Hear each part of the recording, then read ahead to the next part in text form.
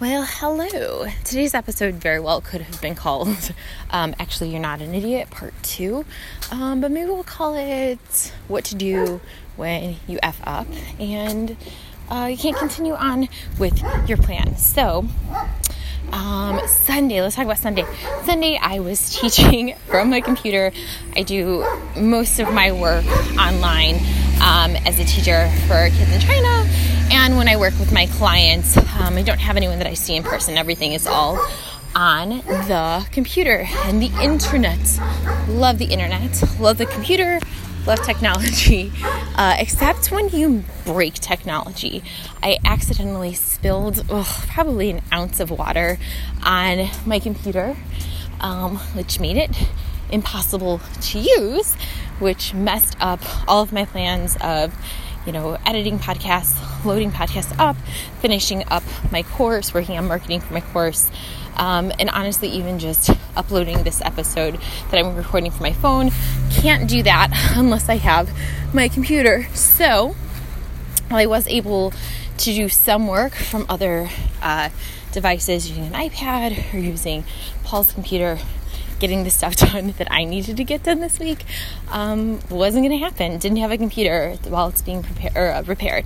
So, when I realized what I had done, when I realized I had spilled water, I was pissed at myself for a split second, but also, I didn't do it on purpose. And I think that that's something we have to remind ourselves. A lot of things that happen in life, we don't do it on purpose, and it's careless, and they're mistakes. But that's part of being human. Being human literally means to not be a perfect being.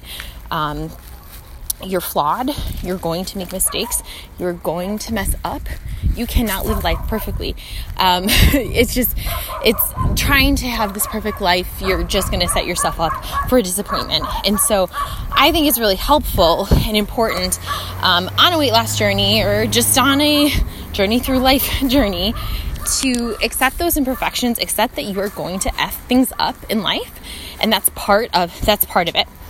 And to grant yourself compassion and empathy.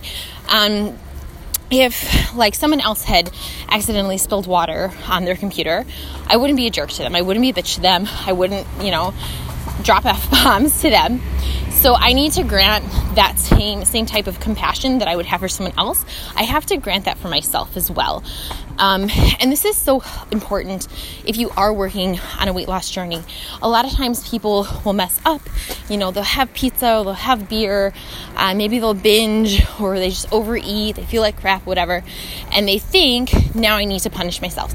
Now I need to call myself an idiot. Now I need to call myself fat. Now I need to call myself lazy because I will only do better if I'm a bitch to myself. And honestly, how has that worked out for you? If you have been dieting or trying to lose weight for the past 5, 10, 15, 20, 30 years, how has being a bitch to yourself helped? Has it helped? Has it? And maybe you might say, no, it has helped because when I'm a jerk to myself, I get back on track and I stick to the plan again. But if it actually had helped, you wouldn't be on a diet. You would never have to actually stick to a plan. How you're eating and how you're moving your body would just be your life, your lifestyle. It wouldn't be a plan. It wouldn't be a diet. It wouldn't be a workout program. It would just be how you're living.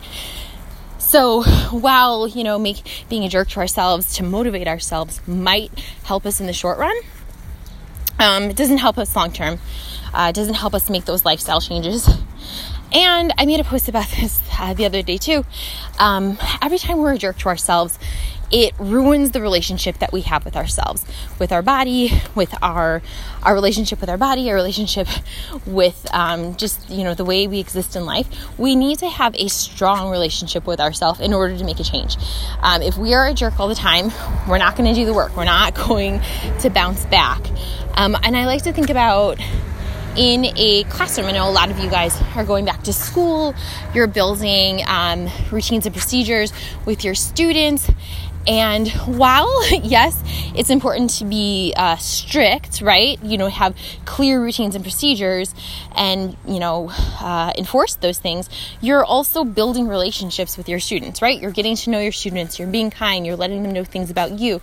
You're building that strong foundation so that, in a few months when school sucks, you have that strong relationship with your students, and your students listen to you and they work hard for you because they love you and they respect you.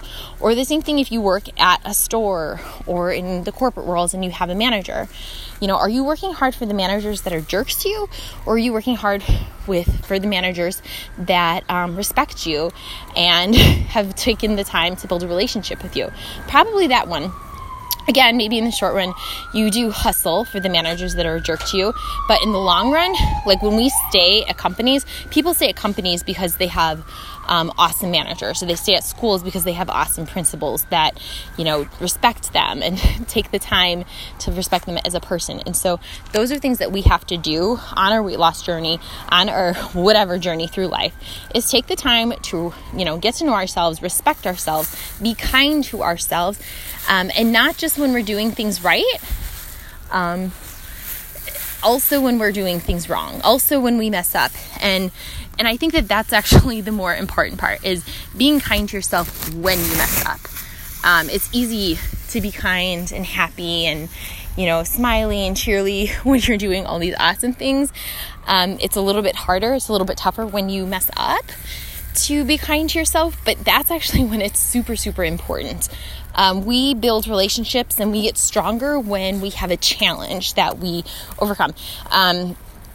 If you've always just had like a happy, cheery thing, and you never have those challenges, you never get to be stronger. So it's actually, I always think of it, everything, we get to choose what we want to receive from a situation.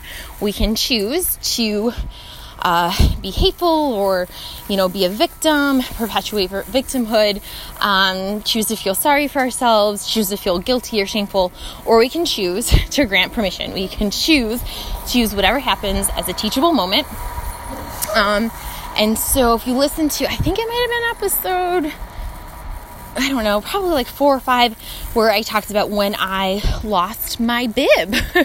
The day before the marathon, went out to brunch with my friend Megan, left my bib in an Uber, and it took like 6 hours to get it back. And I was almost freaking out, but also reminding myself that freaking out was not going to help anything. And I think that's an important thing. Freaking out, stressing out, being pissed off, it doesn't help the situation. It just makes things worse. So if we can, in times, that it's super stressful, be kind to ourselves, that's going to help us in the long run. And so here's the other thing that I want to talk about is, I think in the past, and actually not even just the past, there are plenty of times where when things don't go to plan, I'm just sometimes like, F it, like, okay, I'll just wait. I'll just do that later. But the thing with running a business is like, if I'm not running my business, if I'm not doing the things for my business building activities, I don't have a business. I'm not bringing in income, right? So this can't be F it, I'll just do all of those projects, come Monday. I'll just start over on Monday. I don't have my computer this week. I'll just start over on Monday. No, I can't do that. Time is going to keep ticking. I still have to get work done. So it's kind of one of those, all right, what can I do with what I have? I don't have the perfect situation. I don't have my computer with everything that I need. What can I do with what I have? So here are a couple things that I can do with what I have. I started working on some recipes for my junk food cookbook. I don't need my computer to do that. I started recording podcasts from my phone. I don't need my computer to do that. I'm checking in with clients from my phone. I don't need my computer to do that. What else did I do? Posting on my stories on Instagram. I can do that. I can, post on social media. So while I don't have the perfect situation, the most ideal situation for work, I'm going to make do with what I have. And I think this is so important. And why a lot of people fail in losing weight is because they are looking for the perfect circumstances.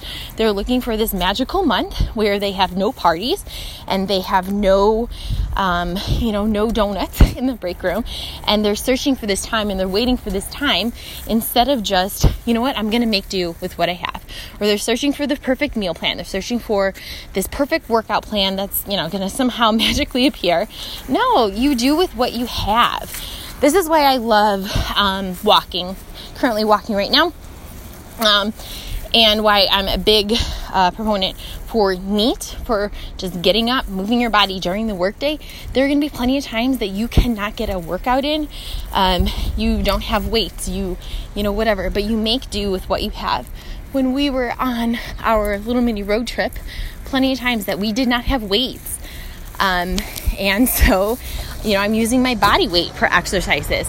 We're getting up and we're walking, we're running, we're doing what we can with what we have and not waiting for this perfect magical gym where, you know, we can get our workouts done, but just making do with what we have. And the crazy thing is, there's been plenty of times that I've had a gym membership, you know, wonderful gym, or even just in our apartment complex when we lived in Atlanta, wonderful gym there as well. And I didn't use those things. And I think that that's something a lot of people do as well, is you're waiting for this perfect situation, the perfect environment, all of the things to fall into place. You get it. You get that perfect situation, perfect environment, perfect circumstances, and you don't act because it seems too hard, or it's too scary, or you're afraid of messing up, or you do mess up a little bit and you're like, okay, I'll just wait until that next perfect time. No, there's never going to be a perfect time. This is part of life. Life is really, really messy. It is not that storybook. It is not that story or that fairy tale that we thought it would be when we were little. Life is really, really messy. Every single day, really, really messy. I've yet to have a perfect day. Don't know about you. Don't think it's going to happen. Don't even know what perfection is. It's not. Like, it just doesn't exist. Because even if we achieved, like, if we set out, like, okay, I want to get this, and this done. All right, we'll find something else that we messed up. Like, oh, you know, I forgot this comma, and, you know, I wrote this beautiful blog post, but I forgot this comma. Look, I messed up. It wasn't perfect. Or, look, I looked beautiful on my wedding day, but look, oh, my nose crinkle showed up in that photo. Oh, look, see, there's always going to be something that's messed up. But, yeah, perfection doesn't exist. We just got to do with what we have and make peace with that.